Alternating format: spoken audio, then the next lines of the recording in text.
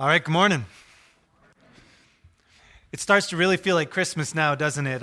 We've eaten all the turkey that we can stuff into our faces, so that's good. And we've started to put up our Christmas trees. And in our house, we've got a couple things that I really look forward to every year. They're kind of simple things, but we have this little advent calendar. We bought it at Starbucks maybe 10 years ago. It's cardboard. We put little chocolates and stuff in it. This year, it's hard candy, so when the boys get their candy every morning, it crunches real loud, and I don't know why, I really look forward to that. We have these little 3-foot Christmas trees that we put in each of the boys' rooms, and so they've got those little Christmas trees in. And we have this routine every night where our boys, before they go to bed, we started this maybe a year or two ago so we could get them to quiet down. You know, the bedtime can be a hectic time as a parent. And we would let them have this little quiet reading time. But during the Christmas season, we add a little extra time to it. We call it quiet Christmas tree time. And so they get to put their book down and look at the Christmas tree lights until we turn them off. And Jackson has his little parts where the first part, he wants his quiet reading time, and then he wants that to be over. And we take his book, and then it's quiet Christmas tree time. And then he tells us lights out when he's ready for that to be over, and he goes to bed really peacefully. Now, in case you think it's always been this way, it has not. But through trial and error, we've come to this peaceful existence at bedtime, and it's wonderful. And I have all these things. I really love Christmas. There's great food, the decorations, the intentional time spent with people you care about. There's kind of a general spirit of kindness and generosity that seems to pervade a little bit more this time of year. And the list could go on, and if I were to survey you guys right now, I'm not going to, you could probably share your favorite parts about Christmas. But just this past week, I ran into somebody who I spent some time with, and we were talking about Christmas, and they just said, "I hate Christmas." And I'm always a little shocked. I run into people like that every so often, and it always takes me back or surprises me a little bit. It's about the same reaction I have when I come across a vegan. Why would you do that? Why do you feel that way?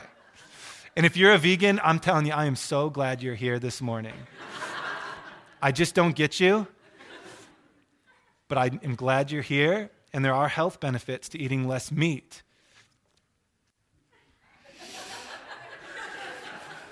Anyway, while I have a hard time understanding being a vegan, I don't have a hard time understanding why certain people don't like Christmas. I love it, but I can understand it. I can enter into that. There's a lot of work. Decorating the tree takes time. I understand why people buy trees with lights on them already. Putting them out on your house takes time. I don't even do that. It's a busy season. It can feel commercial. There's pressure financially, perhaps, because you've got to spend this extra money to buy gifts, and you're not sure if they're going to like them. You don't want to spend the money. I can get all of that. And besides all of those kind of surface-level things, there's deeper things, too, isn't there? If your current life experience is leaning towards the darkness and you're struggling, being around the light at times can be maybe at best kind of annoying, and sometimes it can feel kind of fake in other people's lives, can it? But wherever you are at this Christmas season, the message of Christmas is not that difficulty and darkness do not exist. That is not the message of Christmas. In fact, we know they exist. We only have to look outside our doors. We only have to watch our neighbors at times, turn on the news. Of course, darkness and difficulty exist. In fact, this morning we're going to look at 3 passages, and the Bible is a book full of hope. And in every single one of the passages that we are going to look at, I'm going to tell you the context before we look at them just briefly, and you'll see that almost the entire Bible is written into a life situation of darkness and of difficulty. Christianity is not a faith that just says, everything is awesome, right? And then just says, no big deal. There is no such thing as darkness. It's all good all the time. All the time it is good. That is not what Christianity says. And so this morning, as we look at the message of Christmas, or the message that God is the light of the world, the message is that darkness exists, but darkness cannot overcome the light. And so this morning, please turn with me in your Bibles to Isaiah chapter 9, verses 1 through 7. I've got 3 passages, and we're just going to briefly work our way through them, and we're going to go to communion, and we're going to celebrate at the end in song. But as we look at these 3 passages, I just have a couple things that I want to give you, a couple takeaways as you begin this Christmas season. And as we go over these next couple weeks, we obviously are starting a brand new series entitled Light. And over the next 3 weeks, we're going to look first today at how Christ being the light of the world brings us hope. Next week, we will look how Christ being the light of the world brings us life. The following week, we're going to look at how Christ being the light of the world gives us guidance for our lives. And then this series is going to culminate on Christmas Eve. We have 2 services this year. It's a little different than in the past. And we're going to do them a little earlier at 4 o'clock and 6 o'clock. I'm not even going to preach. Sarah's put together a scripture reading that's going to tell the story of light from beginning to end from the scriptures. And we're just going to have a time of music and of singing and of scripture. And we're going to culminate it, as we always do, with lifting up that little candle and hoping our kids don't burn the place down. So that's what we're going to do. But today we start with the idea of hope. And we start with Isaiah chapter 9, verses 1 through 7. Now, I promised that I would give you the context of these passages before we did. In the context of Isaiah 9, before I read this, it's a very famous Christmas passage. Perhaps as I read it, you'll have heard it before. If you haven't, it's very well known. This passage in Isaiah chapter 9, the whole book of Isaiah was written in a context to a nation, the nation of Judah. In ancient Israel, there was a time when there was a single kingdom, the kingdom of Israel. But after only the 3rd king, the nation divided. It divided into 2 nations, Judah and Israel. You can kind of imagine back to Civil War times. If the war had gone different and the South had been successful, they were not. If they had been, and our nation had divided into North America and South America, not the continents, but whatever, then you would get kind of the picture of what is going on in this text. You would have a northern kingdom of America and a southern kingdom of America. But here, the context of this passage is there is a foreign superpower. They are the Assyrians. They won't be talked about in here. They'll be alluded to, but you need to know the context to see it. The Assyrians have already invaded the northern kingdom of Israel, and they've taken it over. Judah is still free, and Isaiah is a prophet to Judah, and he gives this prophecy during a time when the northern nation has already been taken captive. And the atmosphere is ripe with tension, for the Assyrians are graphically violent, and they're about to invade Judah. The context of this, we're not sure if they've already invaded and just have not fully conquered. They never will, by the way. Or if they haven't started, but they're on the precipice of the invasion. We're not sure about that. But we know that the conquering of Israel has already happened, and into that atmosphere, Isaiah writes these words, starting in verse 1. Nevertheless, there will be no more gloom for those who are in distress. In the past, he humbled the land of Zebulun and the land of Naphtali. Those are northern tribes. There were 10 northern tribes in Israel. Zebulun and Naphtali were 2 of those 10 northern tribes. But in the future, he will honor Galilee of the nations by the way of the sea beyond the Jordan. The people walking in darkness have seen a great light, and on those living in the land of deep darkness, a light has dawned. You have enlarged the nation, and you have increased their joy. They rejoice before you as people rejoice at the harvest, as warriors rejoice when dividing the plunder. Now, in verse 3, we start with this imagery. First, the first imagery we see in verse 3 is the imagery of rejoicing at a nation whose borders have expanded. This may not mean anything to us as much anymore because our borders are fairly secure, and the UN makes sure that nobody else takes too much of other people's land, right? But here, the borders were always constantly changing. The Assyrians are increasing their borders, and they're taking over land. But here, the imagery here is of a nation of power who is conquering foreign nations, and they are rejoicing at the increasing of the borders. And they are rejoicing at the harvest time as warriors when they divide the plunder. Verse 4, for in the days of Midian's defeat, you have shattered the yoke that burdens them, the bar across their shoulder, the rod of the oppressor. Here the imagery is of slavery, of the Israelites being under oppression under the Midianites. This refers back to the time of Gideon in the book of Judges, and how God delivered them and how they were delivered from the slavery that the Midianites inflicted upon the Israelites. Verse 5, every warrior's boot used in battle and every garment rolled in blood will be destined for burning. They will be fuel for the fire. For to us a child is born, to us a son is given, and the government will be on his shoulders, and he will be called Wonderful Counselor, Mighty God, everlasting Father, Prince of Peace. Of the greatness of his government and peace there will be no end. He will reign on David's throne and over his kingdom, establishing and upholding it with justice and righteousness from that time on and forever. The zeal of the Lord Almighty will accomplish this. The thing I want you to notice here that's a little funny is that the context of great doom impending from the Assyrians, here is a prophecy of hope. Verse 2, that the people who are in darkness will see a great light. And that light in verse 6 will be a baby, a child who will be born. And he's called Wonderful Counselor, Mighty God, Everlasting Father, Prince of Peace. But you know, if you were going through a really hard time as a nation, and you were about to be conquered, I don't know if it would be great news. Oh, don't worry, there's a baby about to be born. If ISIS is on our doorstep killing us, oh, don't worry, a baby is coming, right? You'd want a little bit more like a mighty warrior or tanks or something, right? But here, the tension is even further because it's not just that a baby will be born, but we know now from Matthew chapter 7 what they didn't know, or Matthew chapter 4, that the baby who will be born does not come for 700 years. And God takes them through that time. Sometimes there were peace and prosperity, and sometimes there was not. But 700 years later, after this text is written, a baby comes.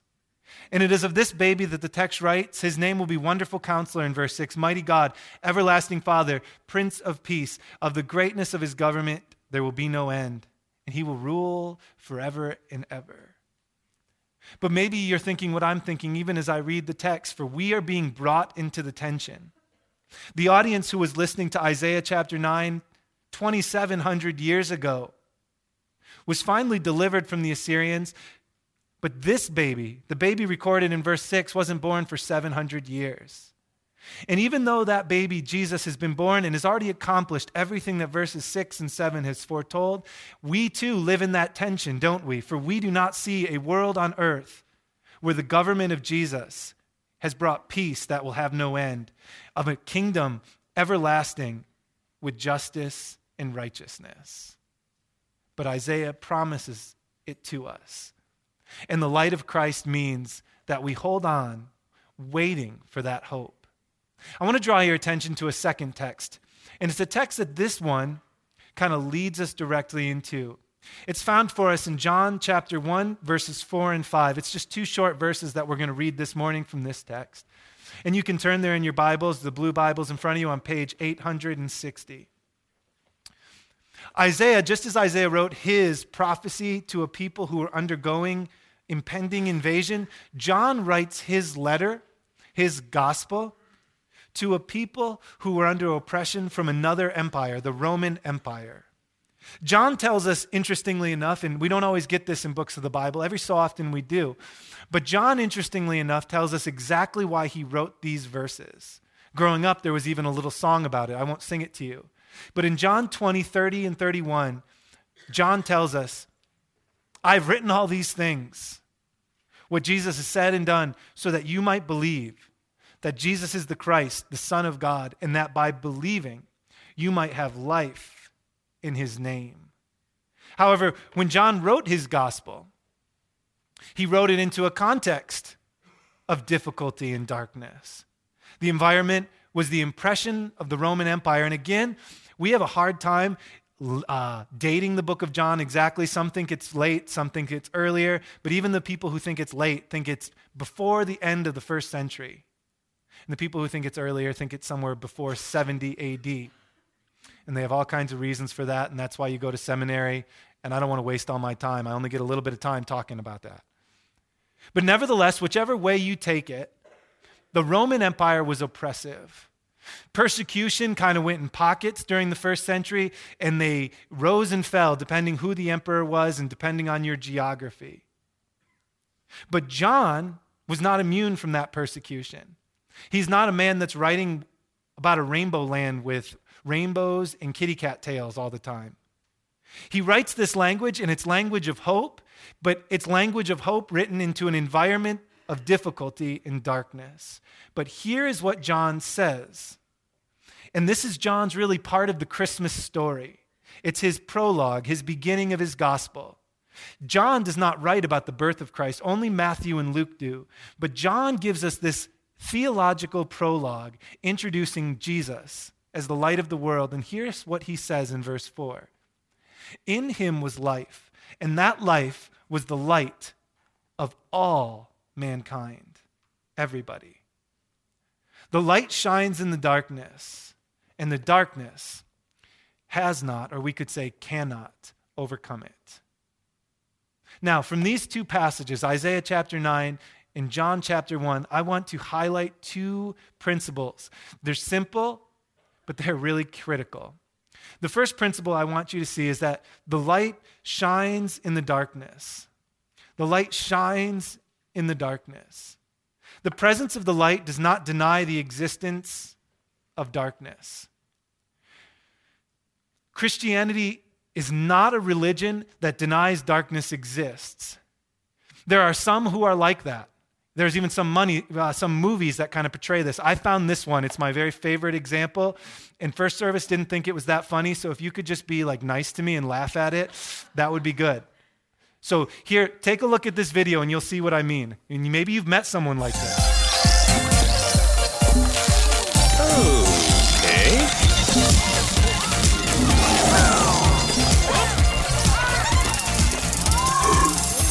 I'm just going to come right out. I have no idea what's going on or what this place is at all. Hi! I am Princess Unikitty, and I welcome you all to Cloud Cuckoo Land!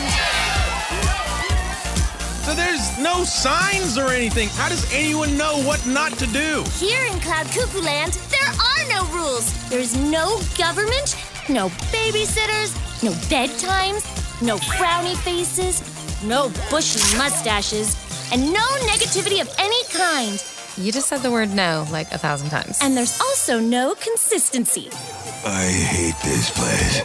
Any idea is a good idea, except the not happy ones. Those you push down deep inside where you'll never, ever, ever, ever find them. I always talk about Cloud Cuckoo Land. That's where that comes from. But Christianity is not like this at all. And I think sometimes people get the wrong impression of us. Not of me, because I'm a pessimist by nature, but, from some of us. Christianity, however, is very different than this. It acknowledges the existence of evil, but Christianity and God himself does not deny the presence of evil, but he stares evil in the face and does something about it. He is not paralyzed by evil. Next week, we'll be looking at this same passage, John chapter 1, but we'll look at the full context of 1 through 12, and we'll be looking at it a little more deeply. But that context points out very clearly that not only has this light entered into the world and that this light is the life of all mankind and that the light cannot be overcome by the darkness, but it could not be more clear in John chapter 1 that Jesus himself is the light of the world, that he came in, and that means that Jesus, he lived in the midst of darkness. He came into the darkness, stared into the face, and did not allow the darkness to corrupt him or alter the way he loves those around him. God, knowing the darkness that humanity, and these words are really important, had willfully chosen for itself, sent Jesus Christ into this world, a world full of darkness. And I don't get the impression that Jesus was like Monk, carrying around like sanitizing wipes everywhere he went, ashamed at getting dirty or afraid of going into dark and bad places. He wasn't like that. He entered into the darkness. And the light of his character and his presence was so strong that the darkness could not overcome him. This means for us that we as Christians are meant to go into dark places, doesn't it? We are meant to. We are not meant to create Christian guilds of every kind where we never have to come into contact with the darkness and we bubble ourselves off. We are meant to go into the darkness while not allowing the darkness to overcome us. and to penetrate the darkness with the love and the light of Jesus Christ. The second principle we see from these texts, from Isaiah 9 and John 1, is that the darkness can neither understand or overcome the light. The darkness can neither overcome or understand the light. I get this language from the text itself, from John chapter 1, verse 5. And you'll notice that the text says the light shines in the darkness, and the darkness has not overcome it. If you're using the Blue Bible, you'll notice that. But you'll see in the Blue Bible, there's a little footnote. It has a little A by it, and if you follow down to the bottom of the bottom left-hand side of this page, you'll see it says, or understood. The Greek word here that is translated in your New Testament, it's sometimes translated overcome, sometimes understand. But the Greek word, it's katalambano. It can have the lexical range of meaning either to seize or to grasp. To seize, that's what they think, overcome, or to grasp, to understand. But even though it has this lexical range, the writers, the translators aren't exactly sure which they meant. But we have English words that have all kinds of lexical range or different meanings. We have the word trunk, right? And it could refer to something that you carry, a suitcase, when you go on a trip. It could refer to your car trunk. It could refer to an elephant trunk. But in that case, the word trunk is a noun. It can't mean more than one of those things, right? It can't be an elephant trunk and a suitcase and a car trunk.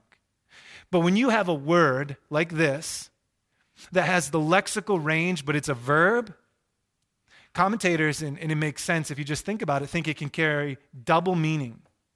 And that's exactly what I think is going on here. Let me help you understand.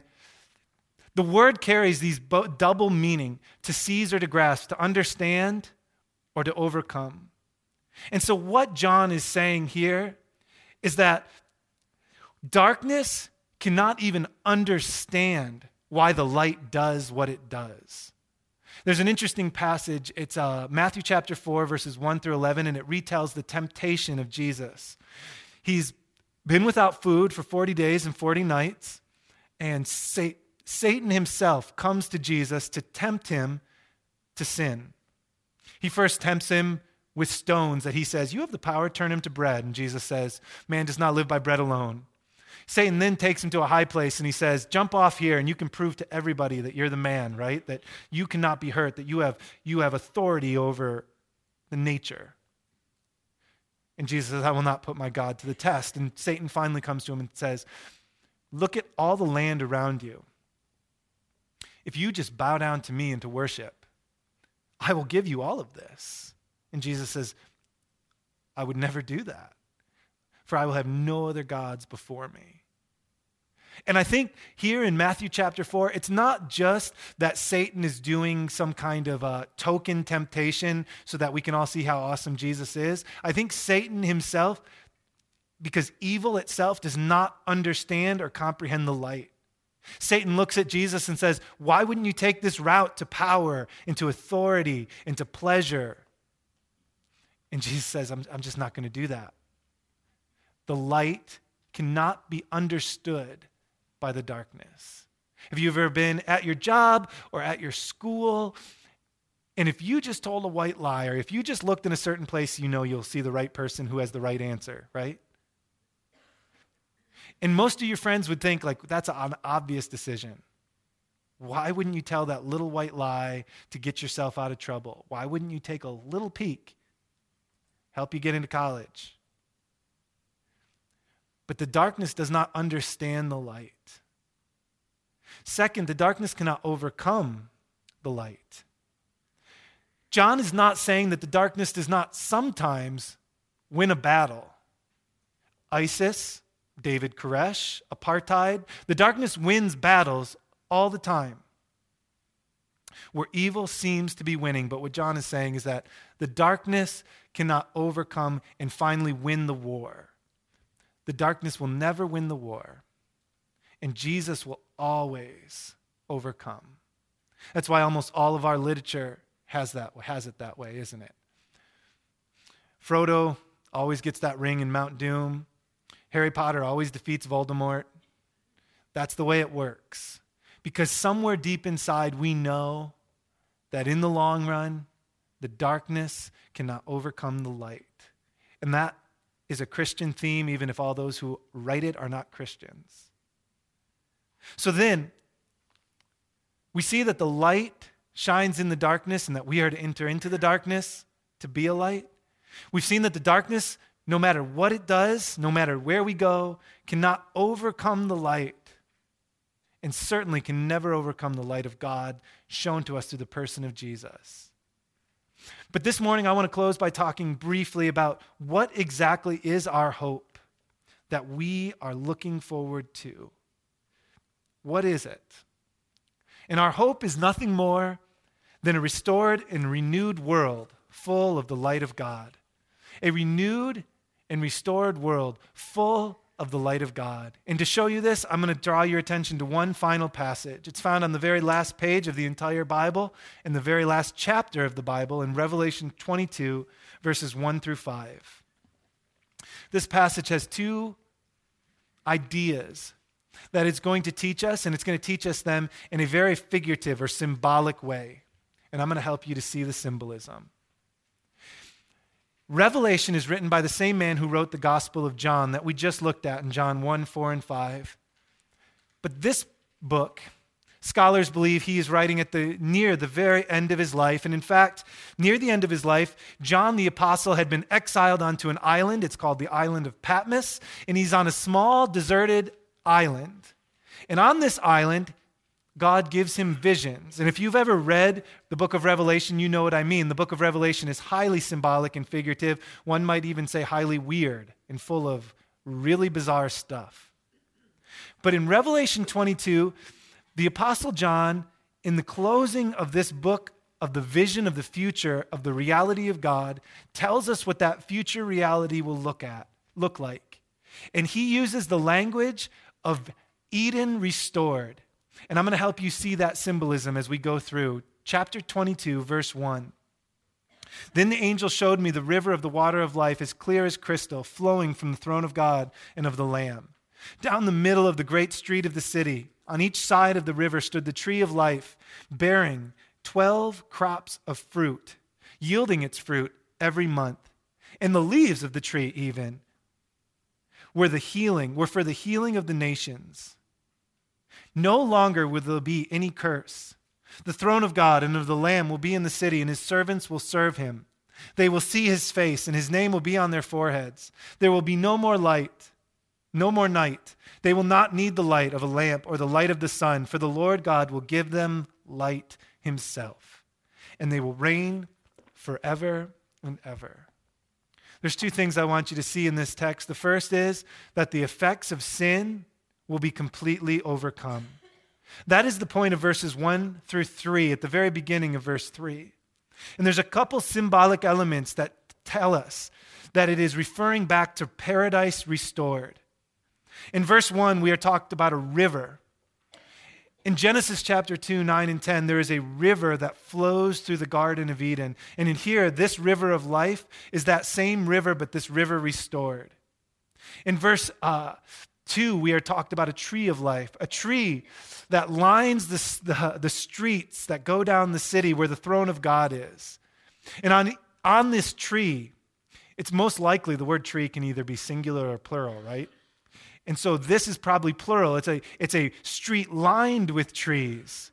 And every month a new tree bears forth its fruit, and they are filled, just as the tree of life that was in the Garden of Eden. And the leaves of that very tree are for the healing of the nations, meaning that all of the effects of the fall, the pain and the sorrow, and our bodies rebelling against us will be completely undone. And in verse 3, to make sure that the symbolism is not lost, he says there will be no more curse, for the curse will be undone. And as a result of having this curse undone, in verses 3, at the end of verse 3 through the end of verse 5, we see the theme that God picks up next, or that John picks up next, is that our relationship with God will be fully and completely restored. We see in verse 3 that the throne of God and of the Lamb will be in the city. And his servants will serve him, meaning he is on that throne and the servants are around him and they are serving him. His presence will be in person. The text says they will see his face. And every person who read this originally, the original audience, would think back to Exodus chapter 33, verses 20 through 23, where Moses goes up onto Mount Sinai and he's allowed to just look on the shoulder or the backside of God. But he couldn't actually look at God, for God was too powerful. And if he was to see his face, he would die. But here in verse 4, we will dwell in the city of God, with the tree of God, with the river of God, and the throne of God, and we will see his face. And his name will be written on his foreheads. Don't think about a Sharpie where it says Bill on it, right? That would be embarrassing. We won't go through eternity with Sharpie written on us. The idea here is of possession or ownership. And I could think of my sons, of Walton and Harrison and Jackson, and I can think of them, and it is as if my name is on the forehead, and the same thought here is that possession, that they are my boys. I don't possess them in terms of, now you will do what I say forever and ever, amen, and you will never ever leave my house. In fact, that's not even what I'm shooting for. Very much the opposite, right? But possession means, Walton, Harrison, Jackson, you will always be mine. It doesn't matter what you do. You'll never not be my son. There'll come a day when you'll be old enough and you won't want quiet Christmas tree time anymore. But when quiet Christmas tree time is done and you marry and you have kids of your own, you're my little boy and you are mine. Verse 4 is not about Sharpies, but it's about possession, not possession of enslavement, but possession of love. Verse 5, there will be no more night, darkness, the theme of evil. For they will not need the light to overcome the darkness, because the light will be there constantly. It will not be the light of a lamp or the light of the sun, but the light of God himself. And the imagery here is of God himself illuminating that great city. It is not saying that God is like an LED light bulb. It's imagery that he will dispel every evil and he will guide everything we do. And I love how this verse ends, and we will reign with him forever and ever. And if we were ever tempted to think that there was anything demeaning about this text in verse 3 when it says we will serve him forever, it is like this mutual relationship of reigning and serving. And our serving to God does not in any way diminish that we rule with him, not as equals, but as happy to be under the loving goodness of our Savior and King. That is our future. And for 2,000 years, Christ, who was born, who was crucified, who was buried, and who is rose again, we have longed for that future. And just as the apostles did in Acts chapter 1, when will you set up your kingdom? We long for that kingdom. And as the Lord's prayer teaches us to pray, our Father who art in heaven, hallowed be thy name, thy kingdom come, your will be done on earth as it is in heaven. We look around and we know that it is not here, but now we wait with patient hope. For this Christmas season, we are reminded that the first coming is not the end, but that Christ will come again.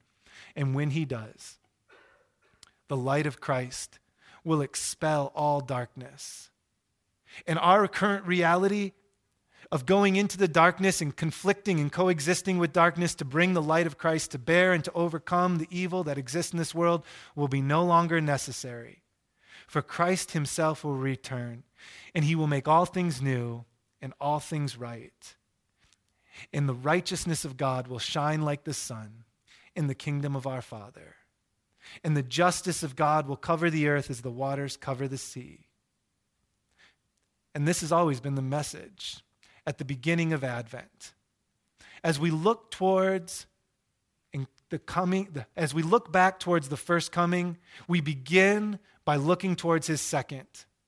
And if he should choose not to return again once more this year and set up that eternal kingdom, then we pledge ourselves to live as a light in the darkness, as our Lord and Savior Jesus Christ taught us in his first coming.